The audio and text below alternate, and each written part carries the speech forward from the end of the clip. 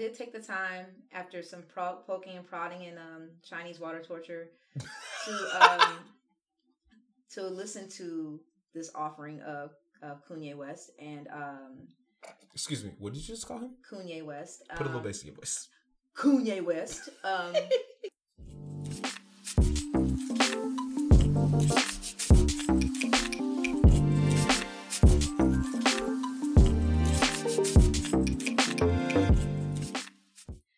Welcome back into the second installment of the Ruefully Speaking podcast. If you're new to this or true to this show is a bi-weekly podcast hosted by me, Miss Angela Roux. I'm here to give my views, unfiltered, unapologetic, and black as fuck. The life I live comes with a pretty interesting story, so let's talk about it and let's jump in. Again, what's up with you? What's good? It's your boy Uncle Judah Don. We back in this thing. Yo, I am like legitimately exhausted. I drove for 16 hours this weekend. I went back home to Chicago, or back to my second home of Chicago to see. From here. I'm born and raised here. This is true, but I became a grown ass man in Chicago, so I went back up there to see my guys, see my chapter. It was homecoming up at good old NU. We did not win the football game. But I did have a great blackity black ass time. Okay. You know, that's how it goes. You live to tell the story, so you hear in one piece, you know what I'm saying? So it's really good, you know. For me, I really didn't do too much. Well, I lied. Actually, I got a chance to meet a legend last night, a legend in hip hop. Who'd you meet? I got a chance to meet 1/3 of the greatest, I don't give a fuck what you say, greatest hip hop group of all time. I got a chance to meet Ali Shaheed Muhammad of a tribe called Quest. Excuse me. Time out. Pause. I've been here in this house. Yes. In this studio. Yes. For over an hour. And you were just now telling me that you met Ali. Yeah, I met Ali Shaheed Muhammad last night. I went to, he has a project with another phenomenal musician called, his name is Adrian Young, and it's called The Midnight Hour, and they put out an album, and it was, last night at the record bar, they had a concert, and I went, and I bought The Midnight Hour, album on vinyl.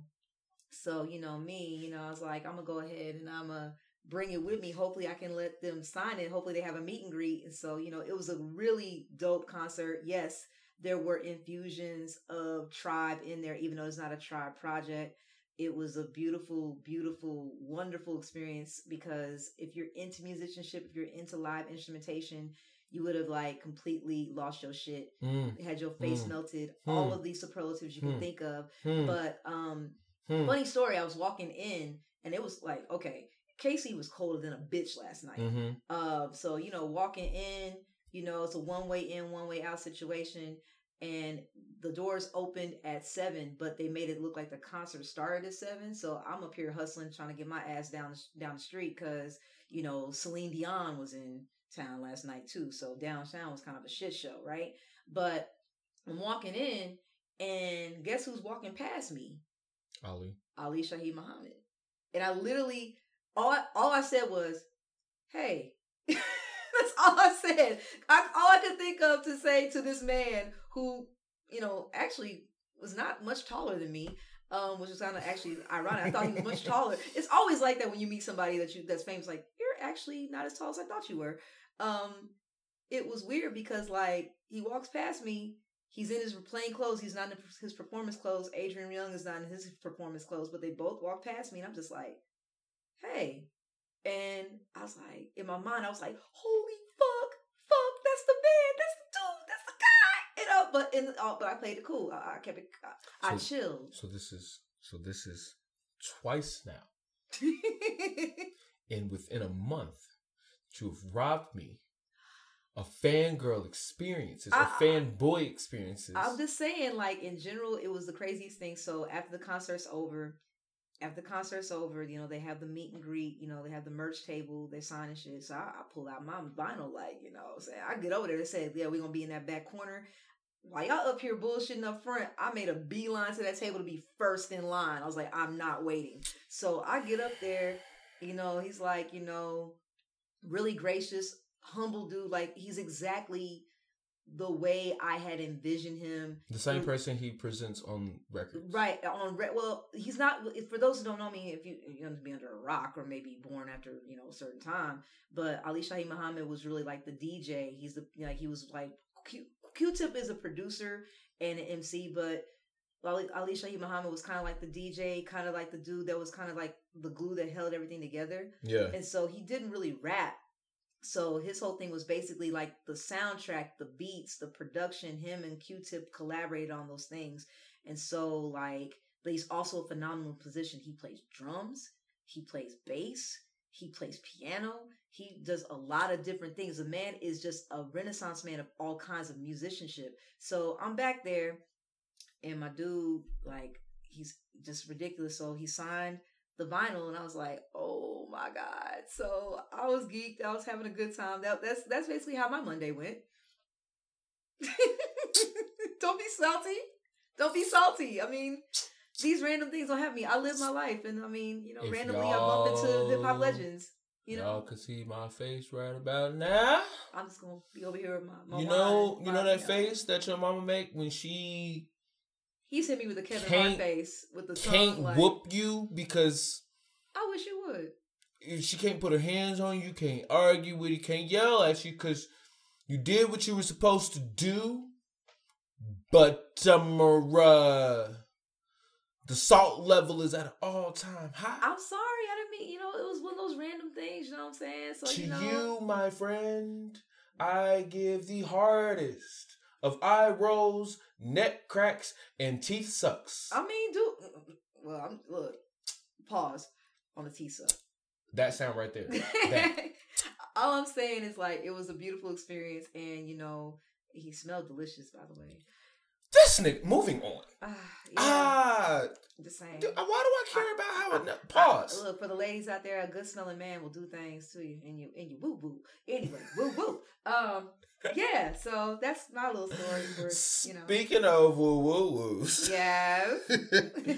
It's time for my favorite section of the show. Really?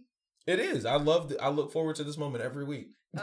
Every week. Okay. So it's time for the blackest shit I saw this week. Okay, so, what was the blackest shit you saw this week? So, with Halloween coming just a few days from now, actually, this show is going to be published on Halloween. Yes. Great. This is fantastic. So the blackest shit I saw was this black teacher and her blackity black ass students hit the hallway with a Bluetooth speaker to that. Oh yeah, that's right. I saw it was a flash mob. It was the flash mob of Thriller, and it was dope. And they hit every move. They sure when did. I say every move, I mean every move. It was amazing. Even down to the left, right, left, right. Yeah, with the crossing lines. It was dope. They did it exactly how Michael Jackson did it the in little, the video. With the little shake and everything. The little shake, clap, shake, clap, shake, step, shake, step, shake, step. What? I mean... Come on. They were there. Come on, I've been trying to figure out what school and who this teacher is because I want to go back to high school. Right. I want to go back to high school. If I was in high school at that time and just saw that happening down my hallway, I'm getting in. School spirit, motherfucker. Yes. I'm getting... ain't even no school. But I'm just saying... Y'all sitting on the sidelines, I know choreography. I might join in. So I want to go find this school and join them because we got Christmas, Valentine's Day, and Easter coming up. And I feel like, the holiday season the stretch is coming. And I feel like there's black songs for each moment with iconic choreography to go along with it. Absolutely. I want to hit the Boyz II Men, Let It Snow. I am still looking for 3 other gentlemen to go out with me on a snow day. Okay. To go sing on a hill, to go sing Let It Snow by Boyz II Men. You gonna hit that Kanye neck? We doing it in the studio, y'all, but yeah, all that. Yeah, I can sing better than that, but right. So what was the blackest shit you saw this week? Oh my God. So, in my former life, I wanted to study journalism, and this man here, shout out to Mr. Isaiah Carey of Fox 29 in Houston, Texas, this man found this on the Shade Room, and actually Jamel Hill shared it through her Instagram. And when I tell you, this man, actually, I'm sorry, forgive me, Fox 26. Was it Fox 26? I don't remember. I don't remember either. Like Fox 26, Fox 29. Houston people, if you listen to us, feel free to correct us, whatever. But Fox affiliate in Houston, Texas. This man read the whole fuck out of this babysitter who got busted having sex with an 11-year-old that she was babysitting, and she ended up getting pregnant with his baby. And what did he call her? He called her what did he call her? The nasty hoe trick of the year. He called it nasty trick of the week. Hashtag nasty trick of the week. No, it was the year. It was the year? It's nasty trick of the year award. All I'm saying is, and he referred to her as a peasant. If you get an opportunity, just look up Isaiah Carey, Fox 26, Houston, Texas. Just look up Isaiah Carey, Houston, Texas, Fox affiliate. Find it, because follow him on Instagram, because he has plenty of other clips where he goes in on people. And when I tell you he goes in on people, it's profane. It's hilarious. When I tell you this man just, he had me in stitches. I cackled so loud. I'll do you one better. They don't have to go follow him. All they got to do is follow us. Because as soon as this show hits the air, guess what? This shit going on the web. It's going on our Twitter. It's going on our social media. Yes. And shout out to those of you all who shared some of the blackest shit you saw with us. And so if you see anything on social media, in the real streets, in the Twitter streets, on the Instagram streets, whatever block you on, and you see some black ass shit that you think is really funny and you want to hear it shouted out on the show, hit us up on Instagram at Ruefully Speaking. That's ROUXFULLY Speaking, and on Twitter at RuPod. That's RUXPOD. Like, share that shit with us, because we want to laugh just as hard as you did. Definitely, and have all the good time with it.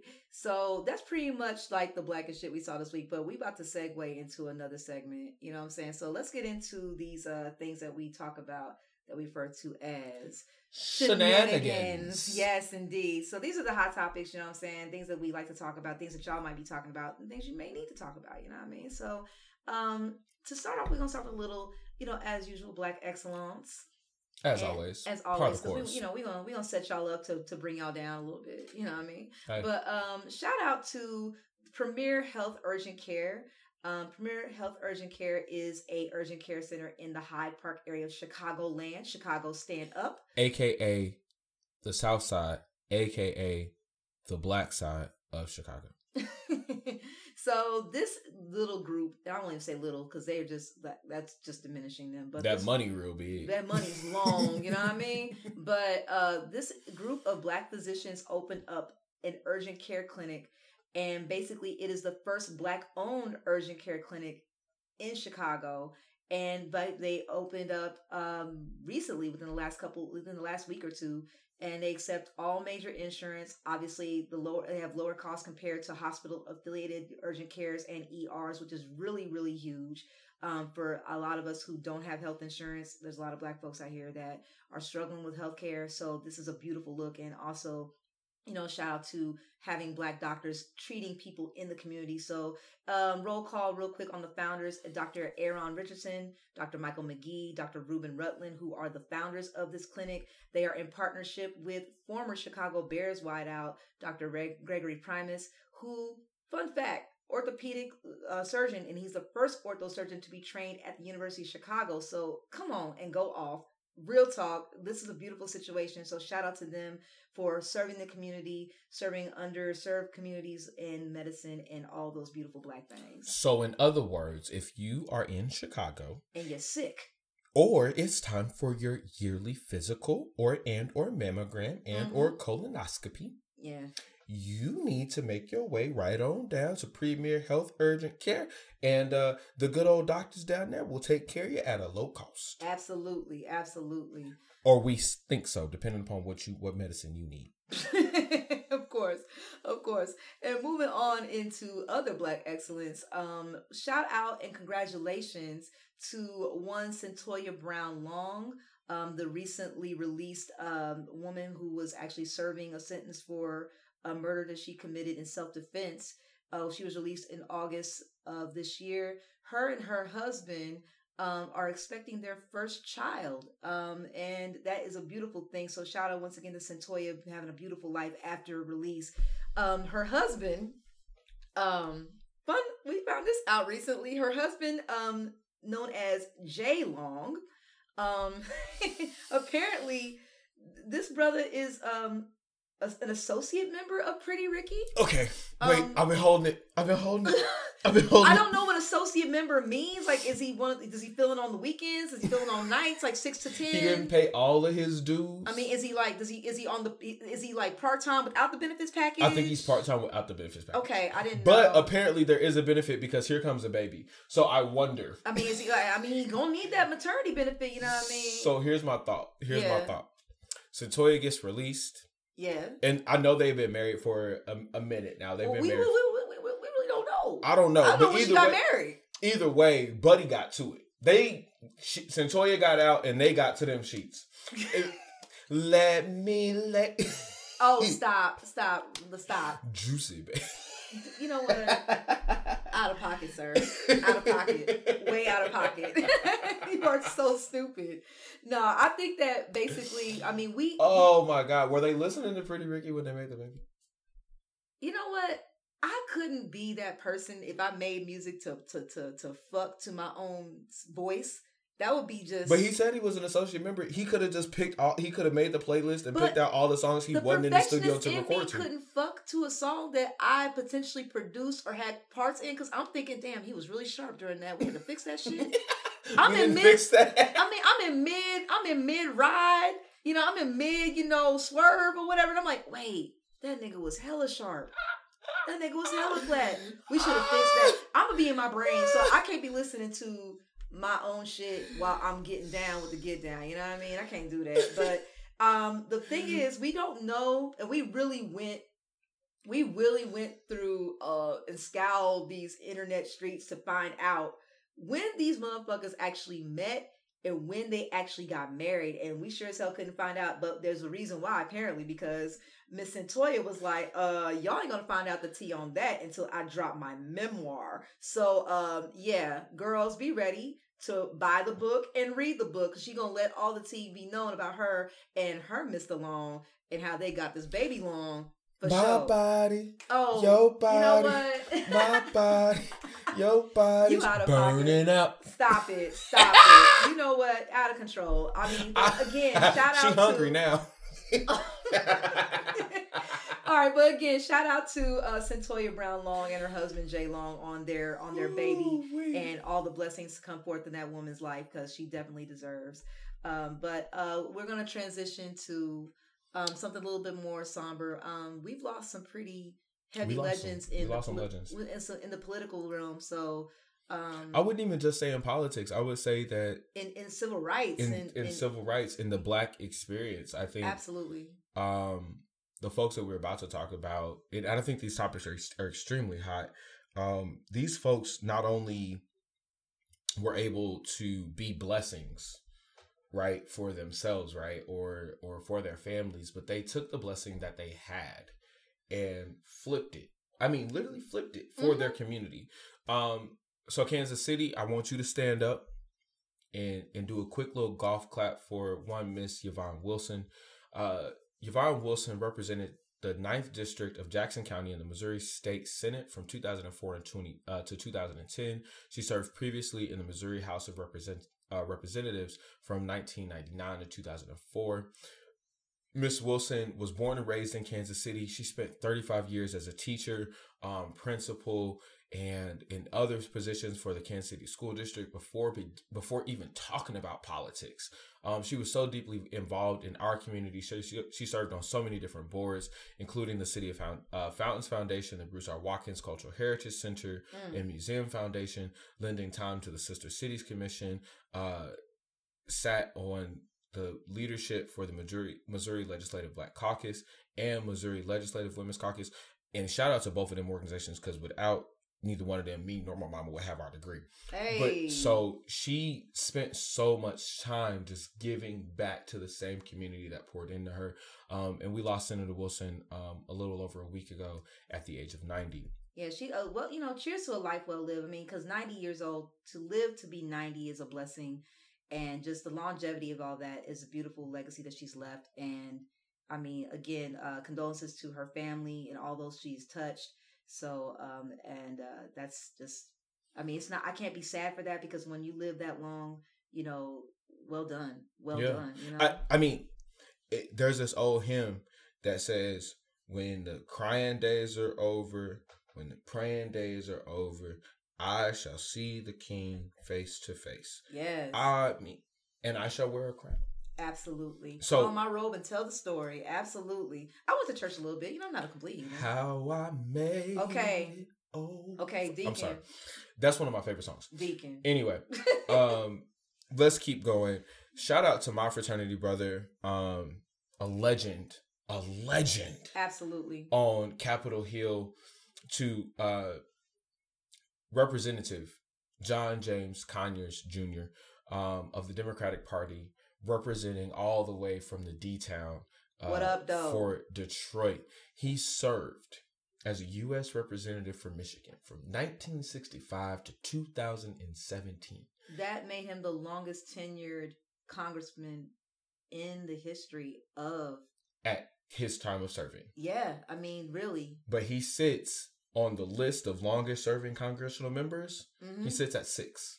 And that's amazing. I mean, and to be a black man to have been voted in. I mean, Michigan is not exactly at the time, probably not the bastion of liberal thinking in 1965. So to have somebody come in at that time and be able to keep that seat for as long as he did, I mean, that's amazing. Serving the community. So at the time, I know at the later part of his service, he served as the Dean of the House of Representatives. So that's like pretty high up there. I don't know exactly what the Dean of the House of Representatives does. These titles are kind of like, they sound prestigious, but I don't know what the hell. I don't know what he does. Right. I assume he runs shit. He ran something, or at least was able to be like, I'm the oldest motherfucker in here. Right. I've been here longer than all of y'all. So shut up, follow instructions. Exactly. Like he knows the rules. Right. When I think about a dean, I think about somebody who enforces rules. Absolutely. So I feel like he was just like, I hold the gavel, I got the power. More like, I hold the whip and the 9. Try me if you want to. Wow. More likely than that, yeah, I would say so. I can take both y'all at the same time. But, exactly. He was also a founding member of the Congressional Black Caucus. Yeah, and the Congressional Black Caucus, for those who don't know, it is the preeminent auxiliary the auxiliary group of the United States government. I mean, if you're anybody that serves on a national level that's black is probably a card-carrying member of this particular auxiliary board, and it is prestigious that he founded it. So he felt there was a need for it and made it happen. I mean, that's incredible. He was 90 at the time of his passing. Again. And he lived a life as most Snoops do, as most members of Kappa Alpha Psi always do. Oh. He lived a life of achievement. And in all seriousness, Brother Connors, we wish you, on behalf of the members of Kappa Alpha Psi, we wish you a peaceful journey to the Golden Shores, my brother. Yeah. So it's so somber. I mean, but these are these are lives that have been well lived, And the last one that I want to talk about, well, not all the way, we got 2 more in memoriam, is one Representative Elijah Eugene Cummings. Yes. So you know what? If you have been under a rock for these last, I don't know, about 12, 16 months. Yeah, about. Elijah Cummings has been that dude. I mean, outside of Mother Queen Maxine Waters. Yeah. He has been the preeminent face of Trump, we coming for your ass. I mean, he served as the head of the Oversight Committee, and obviously he is a representative, or was a representative, of the great Baltimore City in the state of Maryland, representing the Maryland 7th Congressional District. And this man lived a very gracious life of service. Mm-hmm. The son of sharecroppers from the South. I mean, and, Howard University educated, went on to law school, University of Maryland.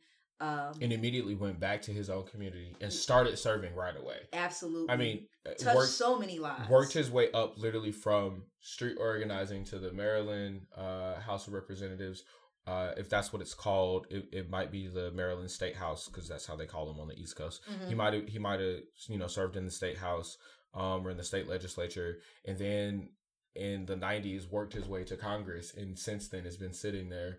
And at this point in his career, like you said, over the last 12 to 18 months, him sitting at the top as the chairman of the House Oversight Committee, that pretty much makes him the HNIC. Absolutely. As far as these investigations, and he's everything well else known goes. for definitely the cross-examinations of some pretty slimy individuals associated with that individual in the White House. So definitely between him and Nancy Pelosi, they have been gunning for 45 like no other. The Cheeto was fitting to get it with no Vaseline. I mean, hopefully, like, we're getting close. The walls are closing in, but it may be too little, too late, because 2020 is literally like literally a day or two away. As a poli-sci major, November 2020. Maybe only a year away, but that's a long time. Very true. Very true. It's a long time. But yeah, he lived to be 68 years old. So in my mind, I do feel a certain level of sadness because of the fact that even though this man had lived a very impactful life, I felt like he wasn't done. I hate to say that the pressure and stress of this presidency,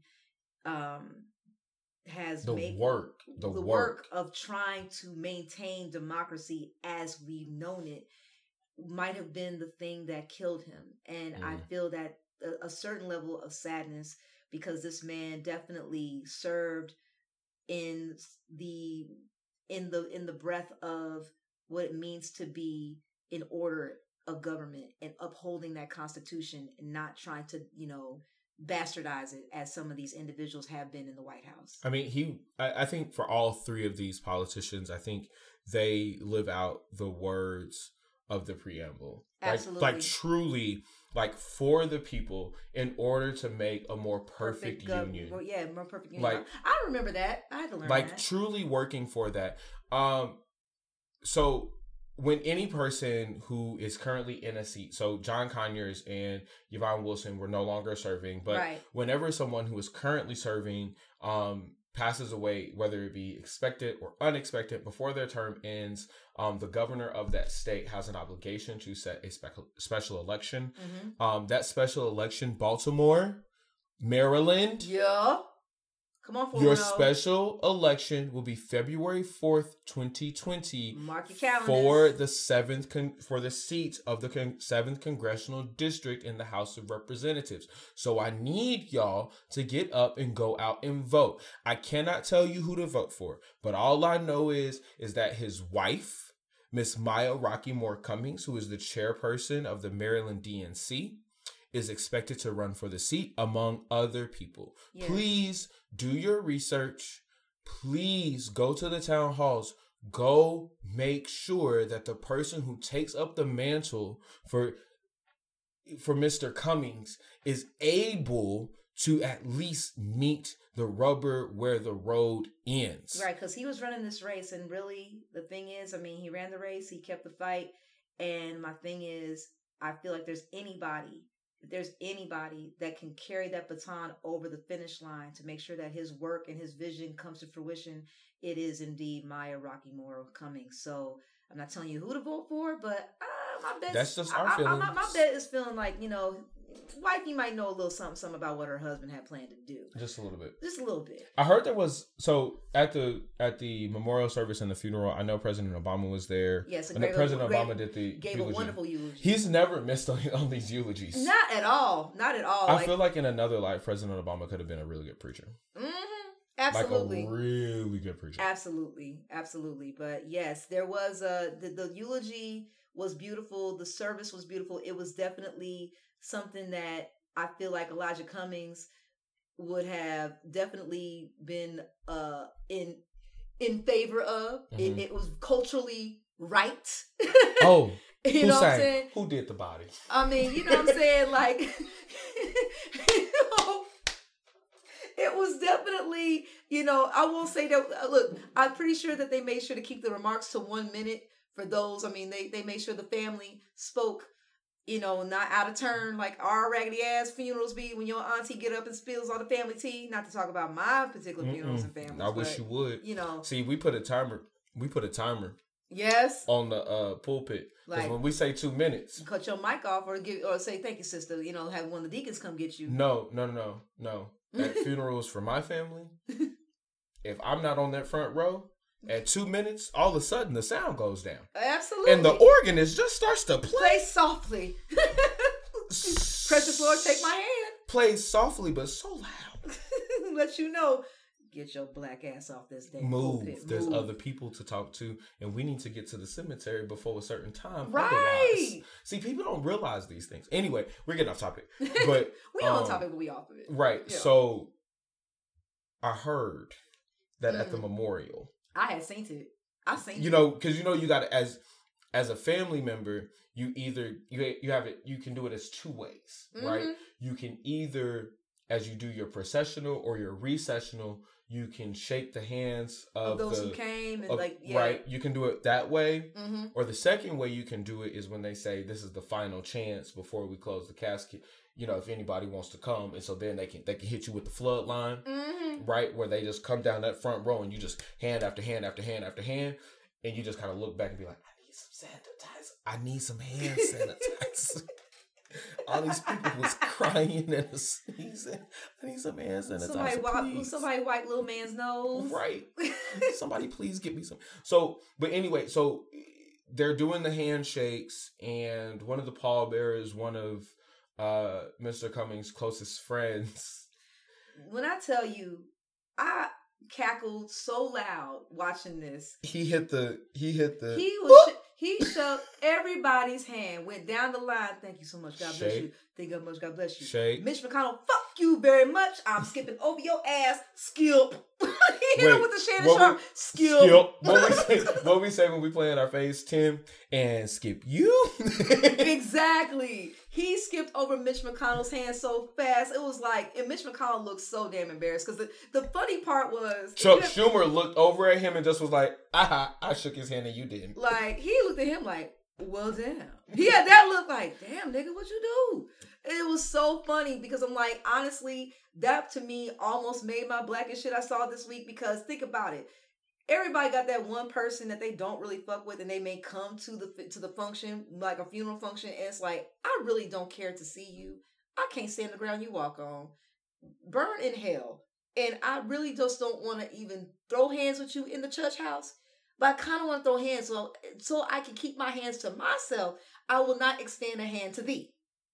Pretty much. So in the Bible it says, in your anger, do not sin. And I just feel like Mr. Rankin, Bobby Rankin was like, I'm very angry. Mm-hmm.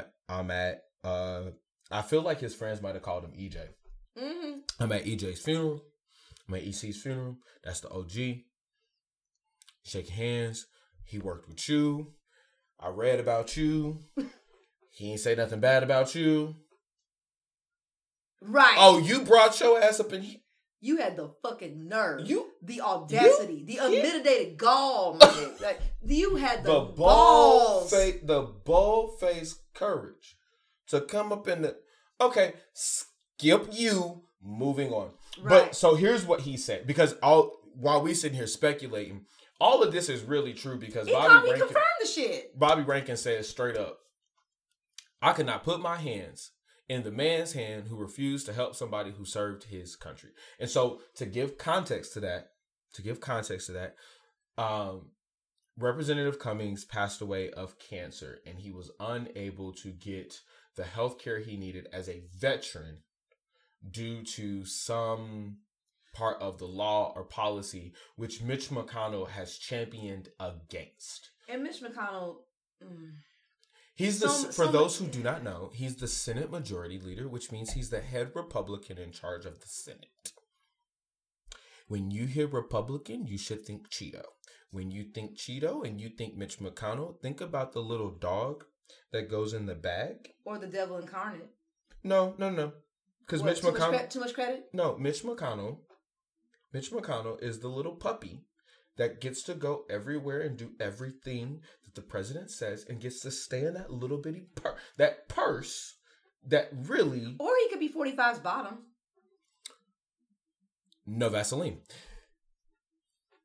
You know what? Great segue, Angela. Thank you for taking me right on out to LA, where to the great city of Compton. I'm just saying, maybe you never know. Thanks for taking me to the great city of Compton, where the Marathon Clothing Company and the Fear of God streetwear brands have come together for a collaboration for the ages. When we talk about legacy, I mean, we really gonna let them see. So in a joint statement from both companies, they stated that the collection includes a crew neck sweater, a pullover hoodie, sweatpants, and sweat shorts available in both royal and gray colors. The collection will be called the 08 Crenshaw Collection, in honor of our dearly departed brother and local icon and living or now past. I was going to say local icon. At Nip, this point, he's a global icon. He's You're global right. at this point, yeah. You're right. Global icon, Nipsey Hussle. And here's the kicker. This is where the legacy part comes in. Every single dollar of the net proceeds is going into Nip's children's trust fund. That's great. I think that's amazing. I mean, and you know, the thing of it is, I will say that Nip, I wasn't particularly, I'm not going to sit here in front and say that I was a huge fan of Nipsey Hussle. No, I wasn't. I mean, I can't say that I was. But I was a fan of the brother and what his vision was for his community. He never ever seemed to be the type of person to chase the limelight. Mm-mm. He was just putting on for what he knew, and he wanted to make everybody better. He wanted to provide a legacy for his family and for the city of Compton and for his particular community. So for that, I will always feel a certain level of loss and just appreciation. The vision was taken away from us far too soon. Right. I mean, and it just goes to show that this amount of love given even in death just speaks to the wonderfulness and the overall drive of what he was able to accomplish in the short amount of time that we had him here. Yeah. You know? Last thing is a shout out to our OG, our mother, our auntie, our friend, Big Sis, yes. All of the above. I mean, for those who don't know, I mean, like me and Uncle Ju, for those who don't know, we're poets. Yes, by craft and by choice. Look, we out here now, you know, I know people sometimes eye roll, no, this ain't Love Jones, motherfuckers. I'm sorry. I don't spit like this. And I don't spit like that. Never mind. You know what I'm saying? I will say that, like, for us, Natasha Rhea Elskari, who is a poet, mother, author, friend, just overall kick-ass woman. She is a KC poet, and she has put out a beautiful offering recently that is available for consumption. For those who don't know, she, like I said, she is a mother. So she recently did something which I thought was absolutely fucking amazing.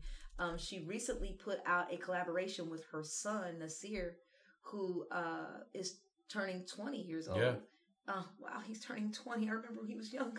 But it's called Mama Sutra. And it's literally love and love-making advice to my son, which is amazing. I think that the idea of a mother being able to have conversations about intimacy and sexuality and, the ability to have intimate relationships with women is a wonderful thing. To give impart that type of wisdom from a mother to their son is absolutely unreal. And shout out again to Natasha Rhea Elskari.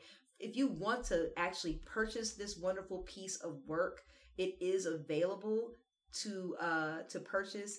You can purchase it. It is $25. For those of y'all who need to have it shipped to y'all, you need to go ahead and add $5 for the shipping and handling, because you know how that go. But you can go ahead and hit her up on her website at www.natasharia, and that's NATASHARIA.com. So Natasha Rhea. You can also check her out on Facebook at Natasha Rhea Elskari Poet. Because Natasha has literally poured into this podcast, I feel like we should give her the whole promo. You can hit her on Cash App too. Yes. Natasha L. Scari. That's N-A, or hashtag N-A-T-A-S-H-A-L Scari. E-L-S-C-R-I. You know what? I'm going to read this again. You can't spell for shit. I'll try that again. Try for me. Okay, so literally it is the money sign. N-A-T-A-S-H-A, capital E-L, capital S-C-A-R-I. How about that? Okay, now do Venmo. Oh my gosh. So again, Venmo is the @ Natasha, N-A-T-A-S-H-A, hyphen, capital E-L, hyphen, capital S-C-A-R-I. She also has Zelle, which is Natasha L. Scari, and PayPal at N as in Nancy, R as in Romeo, E as in Echo 816 at gmail.com.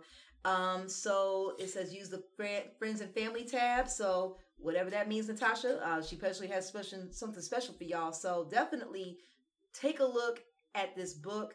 It is amazing. She's always amazing. She's a friend to the show, and we love her. So we wanted to give her some love. Casey, stand up as usual. Auntie, I'm sorry. I can't spell. The words were too small on the screen. You need to get your eyes I need checked. to get new glasses. Mm-hmm. And Angela keep filling up this cup with special water. I don't fill up nothing. You filled your own shit up, Negro. No one I'm told you to bring blaming Heineken. you. No one told you to bring Heineken on the book. I'm blaming This nigga has a whole you. can of Heineken in this wine glass. How black and bougie is that? Exactly. Anyway, y'all, we're going to go ahead and we're going to take a quick break. On the other side, we're going to go ahead and do a segment we like to call Let's Talk About It. So we're going to talk about it.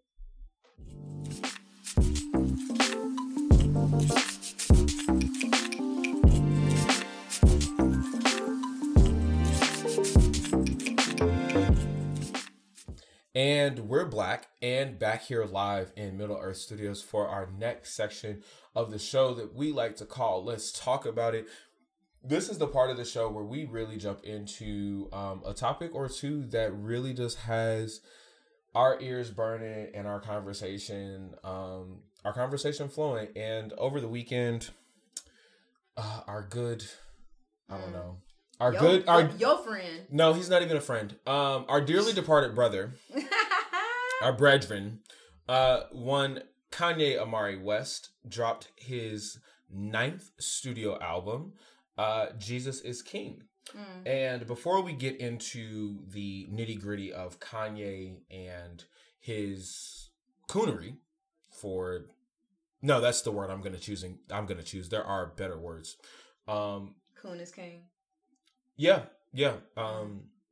So let's talk about Jesus is King. General review. What you feeling?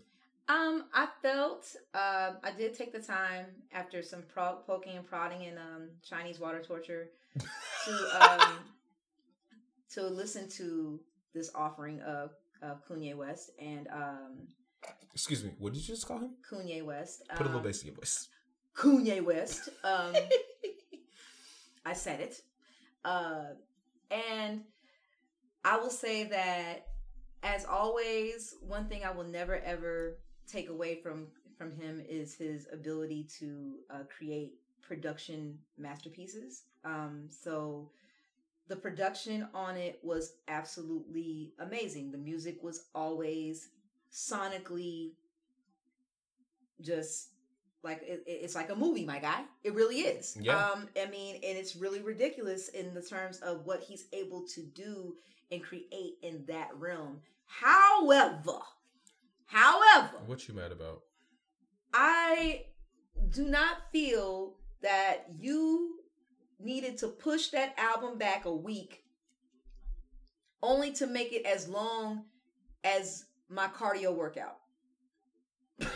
You only do cardio for 27 minutes? I mean, I'm lazy.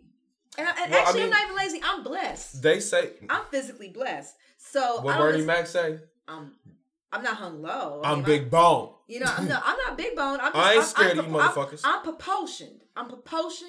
And I'm blessed, with good genes. So all I need to do is make sure I'm on the elliptical for 25, 27 minutes. And I feel like the album, from an artist standpoint, was way too fucking short. I felt like it was a lot of incomplete thoughts and a lot of simplistic, generalized ideas in terms of the album. Counterpoint. Okay, counter it.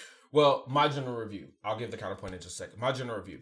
I think as a regular album, when I put it into the hip-hop albums of 2019, because I cannot compare them to 2018, I don't do that shit. I am the type of person that if you release an album in the calendar year 2019, I'm only going to hold you up to, for the most part, other albums out of 2019, unless you come out the gate with something that we call a pure classic. And I think this album does not hit that level. It doesn't get a 5 mic review. Hell, it doesn't even get 4 mics review. For those of you who are too young, go Google that. Because I don't have time to explain. Go to the source. But the pun is. Anyway, so as a general rating, like out of 10, I'd give this album like a solid 7.2. You're generous, I should say. I'm giving it, but I do that because I combine when I give my album ratings, I combine production, lyricism, what's the flow of the album, how do I feel it, like, is there a clear concept? And so production, really strong. Lyricism, lacking in multiple areas. Oh, it was super lacking. Concept though? I mean, look, the concept is Jesus. You can't really, Jesus is dope. Concept is dope. You're such a t-shirt. You're such a fucking t-shirt. You teed it up for me, so I had to take that home run. But how does he convey that concept? And I think it was clear, right? But it was so Sunday school basic to me, though. So Sunday school basic, I would say, and here's my counterpoint. Sunday school basic is where he is. That's where he is.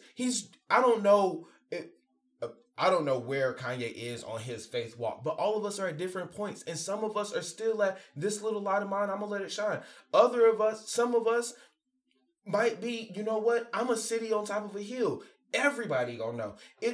It's different levels to this. So I think general review, like you said, the production was really cold. And this is from a fan of the show, that they said that this album makes his top 5 from a production standpoint because he mixes the conceptual album or the conceptual style of My Beautiful Dark Twisted Fantasy and the sonic sound of 808s and Heartbreaks. I can agree with that. Into one album. Now, where My Beautiful Dark Twisted Fantasy had all of the lyrics and the production, like it was a complete album, where 808s and Heartbreaks was like, oh my God, from a production standpoint, we just can't miss this. And when you look at the producers for the show or for this album, you don't miss, because you have Kanye as executive producers, like the people who were consistently there for almost every song. Kanye, Timbaland, Pierre, and Ronnie J. I don't know who Ronnie J is. And you know what? I will say this. Shout out to Timbaland. If there's anything that I would say was an absolute standout to me, was how Timbaland was able to stretch creatively in this album. Oh yeah. Like, because the thing that made me really, really raise my eyebrow and be like, oh shit, was the fact that it didn't sound like Timbaland. And which lets me know that he's evolved as a producer. Mm-hmm. I mean, because, everybody has their signature sound, and Timbaland, unfortunately, like, because of the times where we're at in music, Timbaland's at this situation where it's just like, he's so damn respected and so well known that it's almost as if people can't even afford to be in his stratosphere. But so here's the thing, that while that's true, that is absolutely true. But he challenged himself. He challenged himself. But I think the challenge was for Timbaland, can I make the soul sample relevant again?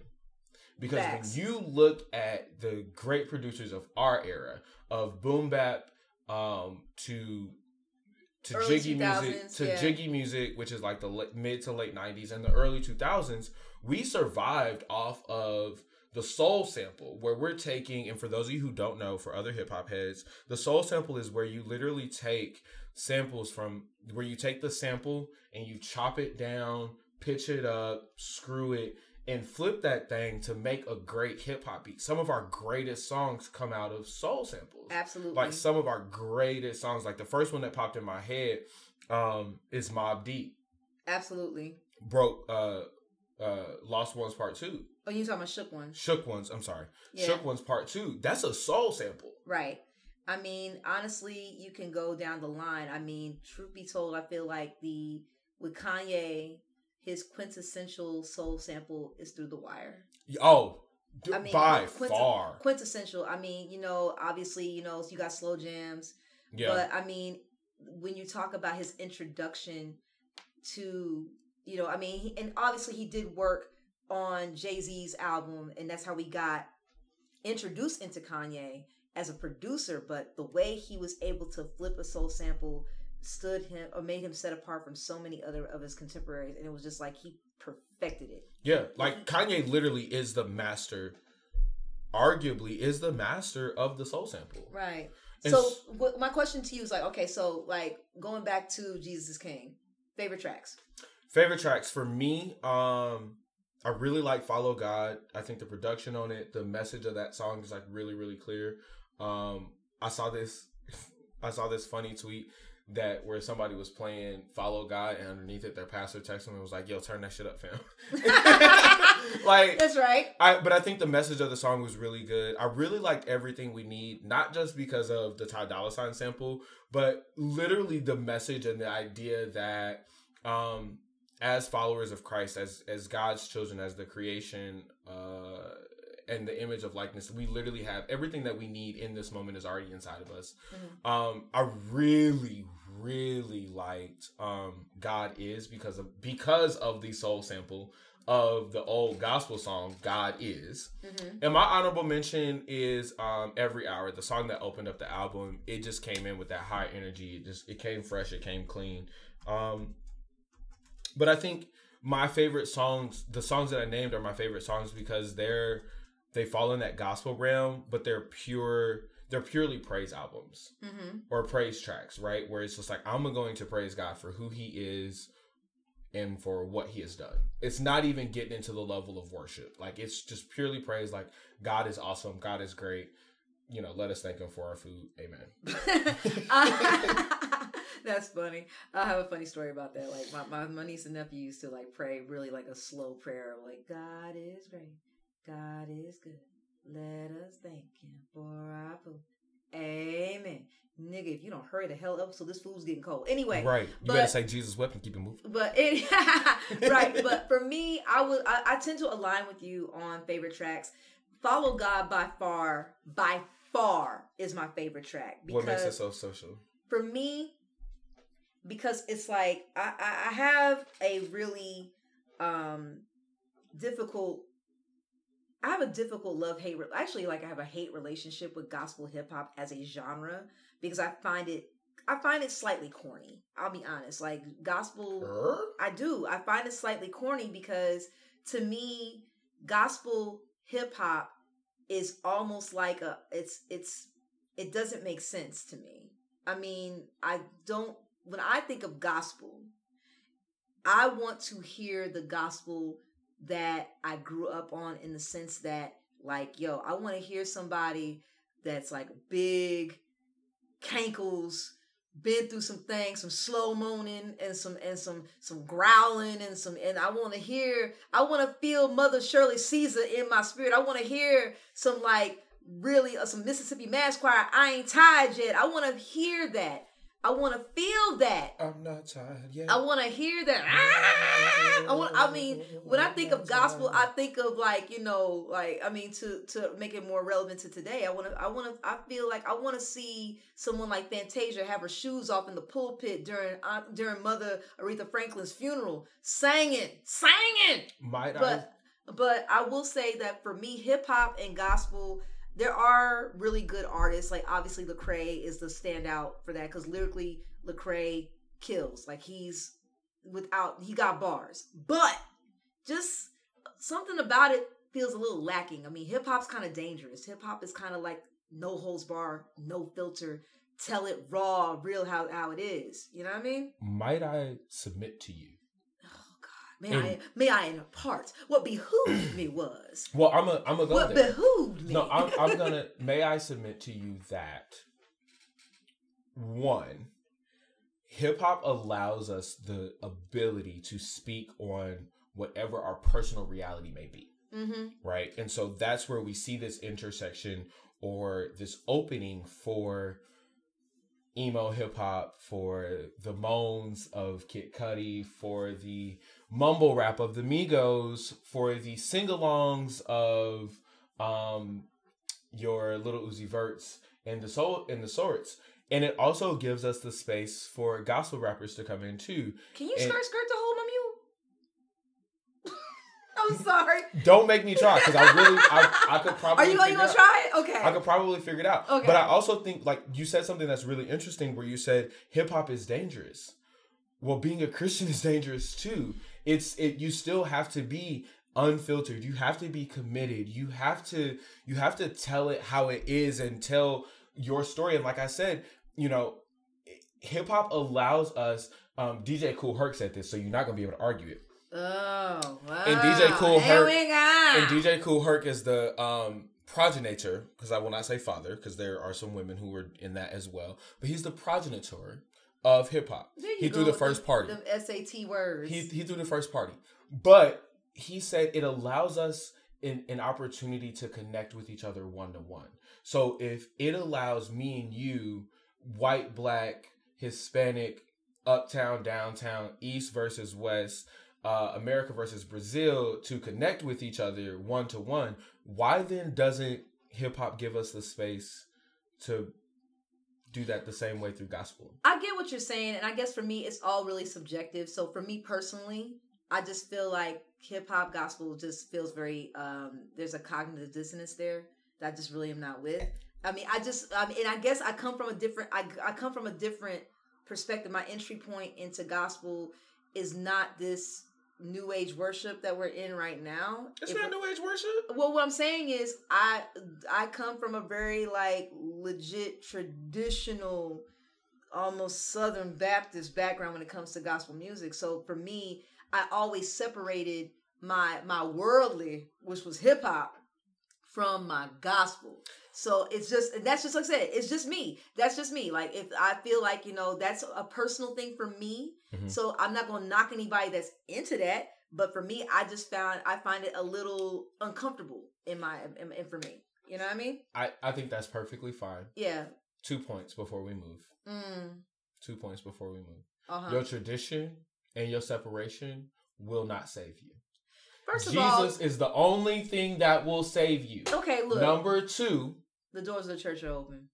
Who will come? Who will come? Number 2, your discomfort does not guarantee you your comfort in heaven. Your I'm not saying it does. We're talking about the comfortability of my ears. I'm just saying I don't want to be. Discomfort is a sign of Christianity. I want to back that ass up and ATL hold all I want to, but when I want to hold my mule and I want a total praise, I want a separation. I don't like my food touching. I'm gonna come back to that when we talk about Thanksgiving. But needless to say, overall, favorite Ye album. Favorite Ye album. That's hard. There's 9 of them. And like you said earlier, Ye never fails us sonically.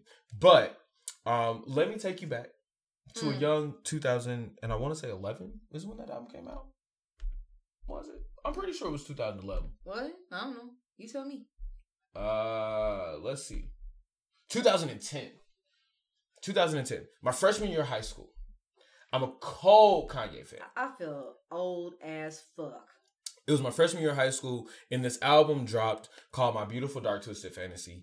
And it was at that point that Kanye, he kind of ascended, right? Like, Kanye had set himself apart.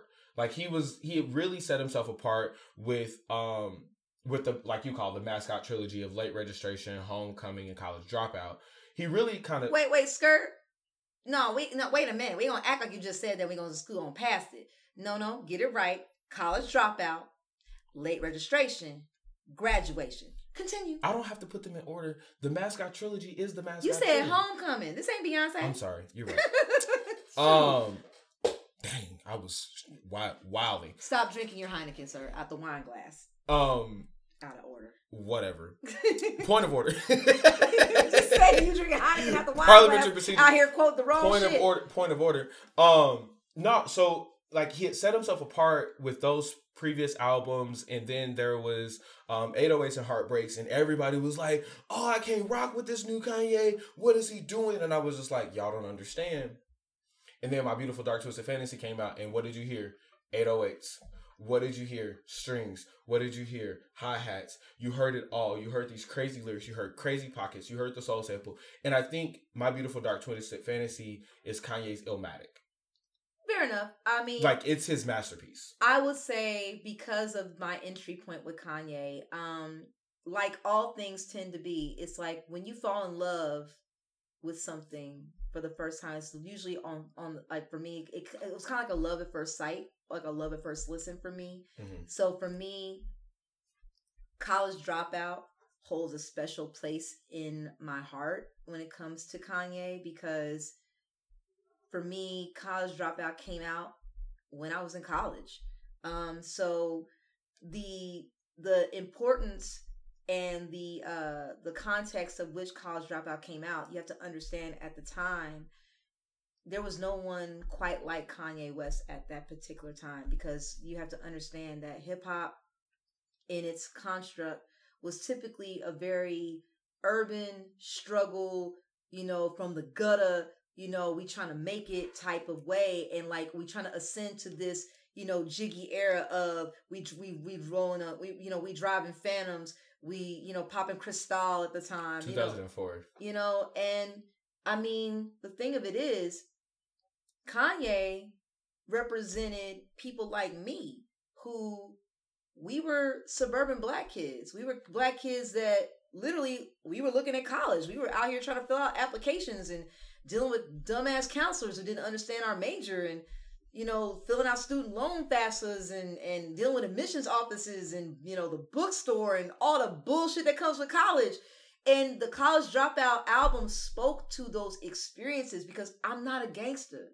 I'm not trying to be. Right. I'm not a nerd either. I'm not square. I'm a hip hop head who happens to be out here trying to get their education. He made hip hop for regular people. He made it for us regular ass black kids who was just like, look, we ain't out here trying to like bust no guns. We ain't out here in the drug game. We're out here just living our lives and trying to better ourselves. But we have these interesting struggles that are unique to our experience, and he spoke to those experiences. I think that's the same thing for My Beautiful Dark Twisted Fantasy. Yeah. Right? Because we see in that album, like we see the semblance of College Dropout. We see the semblance of Late Registration. We see the semblance of Graduation. We see 808. So we see this evolution of Kanye as an artist, and then we see it all meld together in this pot where he melds the beginnings of Kanye. He melds the Jiggy era and the baller shot caller, and he melds the moans and groans of like your Kid Cudis and I Have Real Problems, and I'm just a regular schmegular person who happens to literally like to listen to my music so loud that the person sitting next to me on the bus can hear what I'm listening to. Like, right. That was that album. Yeah. That was those two albums. Like, if I had to rank Ye albums in general, mm-hmm. 1-2, the 1-2 combo is My Beautiful Dark Twisted Fantasy and then College Dropout. Yeah, for me, it's always going to be, I feel like the Mascot trilogy speaks to that part of my life where it's like, it was just everything. But the question really is for me, like, and I'll pose this to you, like, in light of what's been going on with Kanye for the last couple of years, can we really can you separate the art from the artist? It's hard. I've found that it's really hard. And I say that it's hard because there are some instances where it's been like really easy. Like mad easy. R. Kelly couldn't do it. Fuck that nigga. Fuck everything that nigga stands on and the horse he rode in on. Mm-hmm. Right? Chris Brown, it was really hard for me to still be a fan for Chris Brown until he apologized and started to show change. Started to show signs of change in his behavior. Mm-hmm. As far as Kanye goes, I think this nigga is batshit crazy. Facts. He is batshit crazy. And he still makes good music. And so I oftentimes find myself, and I think maybe this is the debate in me, where you can have these really fucked up thoughts and say really crazy shit. And I cannot fuck with you as a person. But if you put out good product, I can't deny the fact that you put out good product. You know what I'm saying? It's like, and this is just my thought. Nigga, you crazy. I don't fuck with you as a person. But I cannot say in full confidence, oh, Kanye sucks because he wants to fuck with the Cheeto. No, that nigga's politics suck. But his music is still really good. By any measure, by any means, his music is still good. I have a difficult time separating it with Kanye in particular. And I know that, again, always subjective. And I feel, in my opinion, the reason why it goes back to why I love the College Dropout so much. Mm-hmm. Because for a lot of us around that time, you have to understand that Kanye literally embodied the thing that represented so many of us. Because we felt we were fans of hip hop, but there wasn't a part of hip hop that was reflected back to us in that way. Of us. That experience was not reflected back to us in such a way where it's like, yo, this cannot be denied. I mean, there have been times where there have been moments where there were dudes that and there were MCs that came out and, they had a little wave or whatever, but Kanye broke through in a way that nobody else prior to him had, not in that singular way. And so also on the heels of the fact that this is the same nigga that said during Katrina, Bush does not care about black people. That nigga's dead. And I mean, but what I'm saying is, when you go from being that to then saying slavery is a choice, you have to understand the level of heartbreak and unrest and just completely how soul crushing that is. Because it's more than just the music now. Because Kanye, whether he likes it or not, represented a segment of us. When he said Bush don't care about black people, he ascended past the music. It was a cultural moment. Mm-hmm. Because Katrina happened and black folks were literally drowning. And Bush was flying over his fucking helicopter and literally circling around the niggas that were dying in the streets. And he said what everybody was feeling. And he had the balls to fucking say it. And it was like, yes, somebody fucking said it. And it was Kanye West. So he put himself beyond the music. So when you go from that to saying something on the adverse so damn polarizing that it just it kills something. It kills something. And that's why I think some people have such issue in their soul. There's such vitriol towards him that you don't get a middle ground with him. Because you go from that point of view to then saying slavery is a choice in the midst of Mike Brown getting killed, Trayvon Martin getting killed, right? All these people getting killed by the police, and you have the nerve to say slavery is a choice? Fuck you. That's generally how we feel. So we saw, actually. So yes, it's really fuck that part of it. So it's really difficult to separate that from the music. So it's whoa. But we know for a fact that we don't live in a binary, right? We know we don't live in this very hard and harsh dichotomy. But for Kanye, and I agree with you, when Kanye said Bush don't care about black people, I was like, I literally was 9 years old. It was up there with "Fuck the Police" by NWA. Right? No, it is up there because I was 9 years old. Everybody thought it. Personal story. I was 9 years old when I first heard that, and that was my political point. You could see me at 9 years old just in the barbershop. I would just be like, Kanye said Bush don't care about black people, and I like Kanye. So what you got? Right? What you got? And so at the same point, Kanye says slavery is a choice. And I had to go back to the same barbershop against the same dudes and just go, you know what? Kanye has lost his mind. And here's the thing. And here's what I say to a lot of people all the time. Number one, I believe Kanye needs to we need to figure out his medication. I don't know if it's possible. We need to, It's possible. We need to figure out his medication, even if he needs to be like Cat Williams' son out of Pimp Chronicles #2. What you thinking about? Saying some crazy shit? Well, why don't you do it? Because I can't, Daddy. I just want to sit right here. Right? Like, I think for sure he needs that. I like, he has the resources to get himself the right help for whatever mental illness disorders he's facing. But number 2, I think Kanye needs somebody to just sit there and be like, Kanye, what crazy shit do you want to say this week? He needs what Snoop said. He needs to lay his head on some black titties. He needs to lay his head on an auntie's chest, Big Mama, and somebody just needs somebody in Mississippi, Alabama, the Gulf Coast need to just lay up. I don't care. Off from your titties for him to lay up on and let it out. In so many words, Kanye needs just someone to talk to who's not gonna give back their response or their thoughts on it. Just like, okay, Kanye. Not a yes man. Not a yes man. Just like a sounding board. A sounding board. But basically, you're saying he needs a therapist. He needs a therapist. And I cannot say that he needs a new wife because I believe.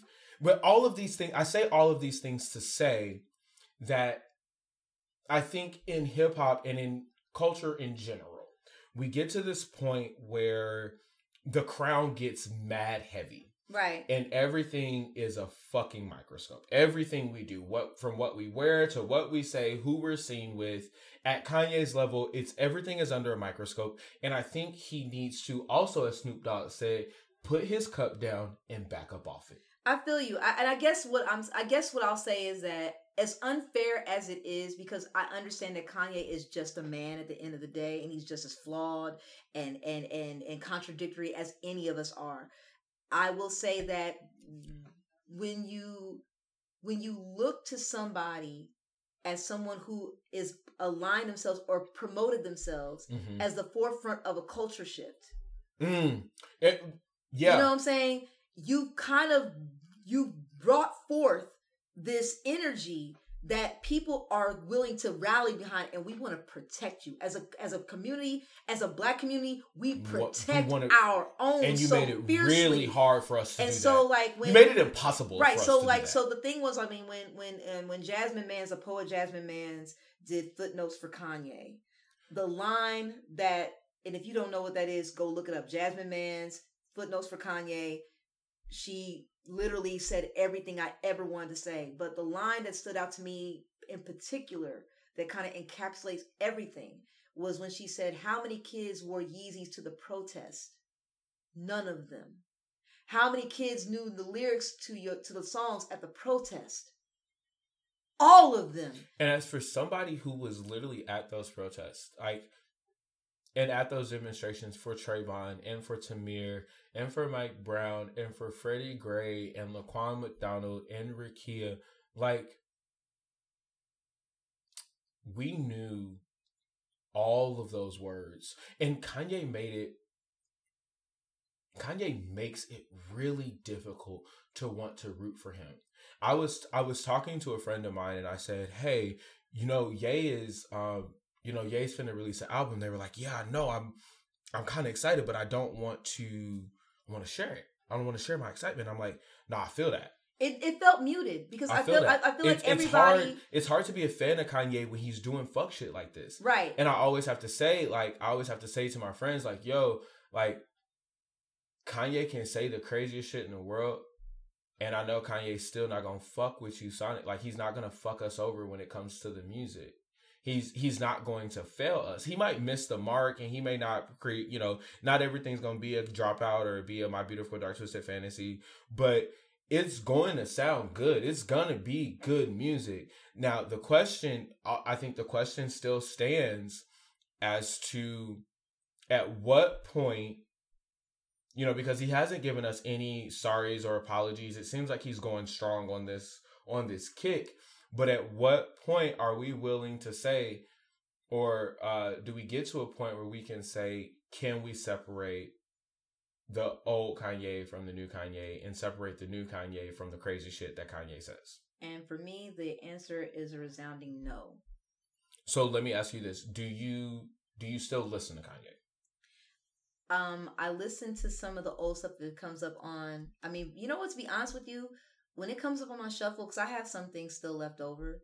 When it comes up on my shuffle, I mean, if it's like an absolute favorite, like, because, you know, there's some songs where I'm just like, those are untouchables. Mm-hmm. For the most part, I do skip over them. And I don't even think I think about it. It's not even something that I consciously skip over. It just subconsciously happens.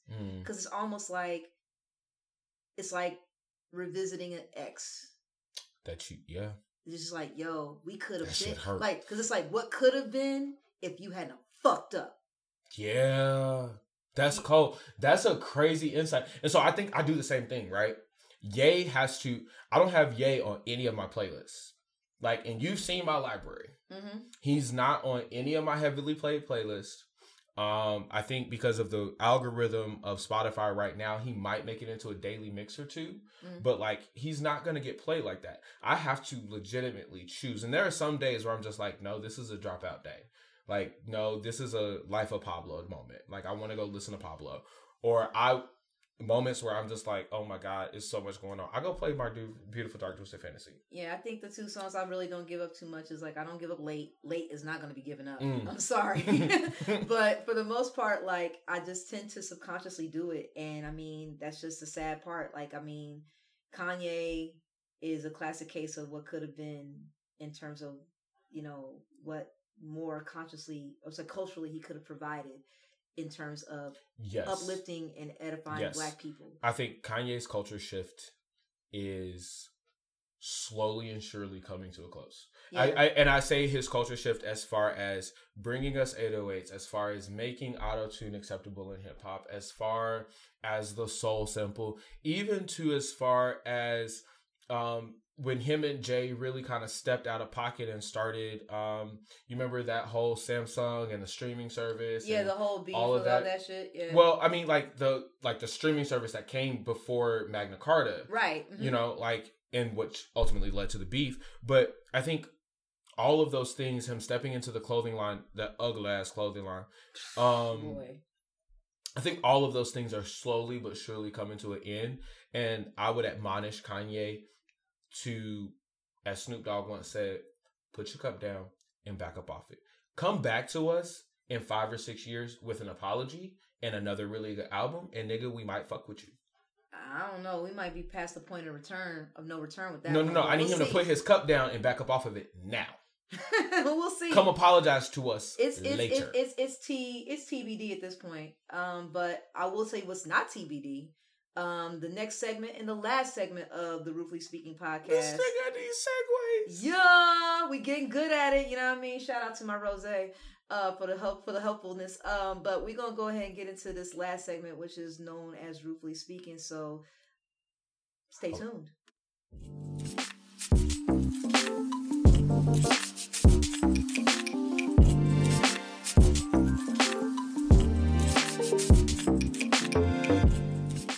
Back with the last segment of the show, which is Ruefully Speaking.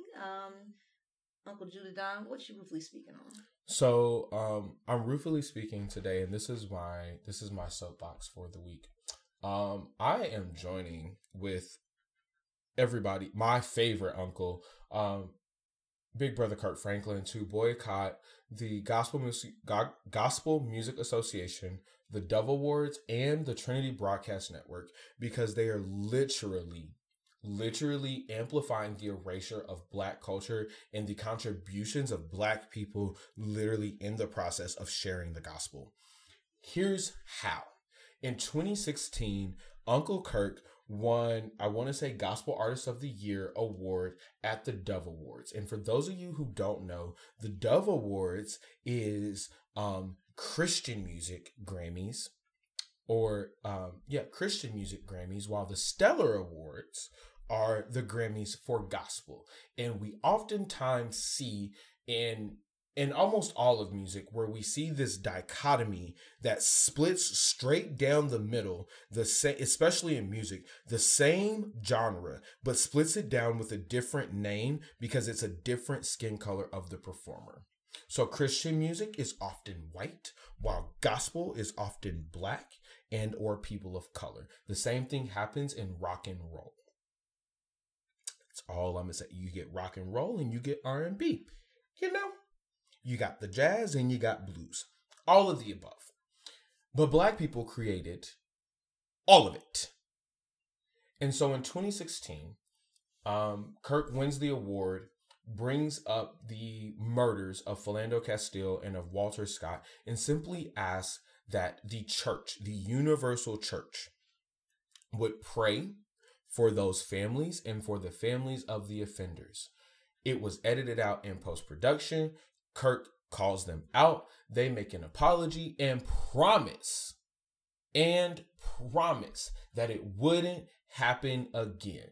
Well, it's really funny to me. It's really funny how short apologies really last and how long and how fast history repeats itself. Because literally just last week in 2019, Kirk brought up the family of Atiana Jefferson and the family of the offending officer in prayer. Literally asked the same thing. Please pray for these families, pray for these people because they are struggling. We have all fallen short. We have all seen some sort of suffering. We have all seen some sort of pain and trauma where we need God to step in literally for us. And he asked for prayer. He's not asking for people to come into their wallets, come into them pocketbooks. He just asked for prayer. And they literally edited it out again and made the same promise again. And so Kirk took an extra step and it said, snip, snip, it ain't nothing to cut you hoes off. In the larger picture, this goes into erasure of Black people and Black experiences from white dominated creative spaces. And so to Uncle Kirk, to Lecrae, and to any other gospel artist who is joining in this battle, I salute you, I join you, and I thank you for your exemplary example and leadership in showing what it looks like to be a true follower of our Lord and Savior, Jesus Christ. And with that, I'm out. And with that, ladies and gentlemen, I'm going to segue into my Ruefully Speaking. So in another case of the young, restless, and unseasoned education version, my special fuck you goes to the Forsyth County School Board of Education. Now, Forsyth County, this is the Winston-Salem area of North Carolina, who decided in a 7-1 vote to nix the idea of mandatory African-American history class as part of their curriculum. So apparently there were 28 people that signed up to speak to the idea of actually being in favor of this particular idea, including one council person, identification not known.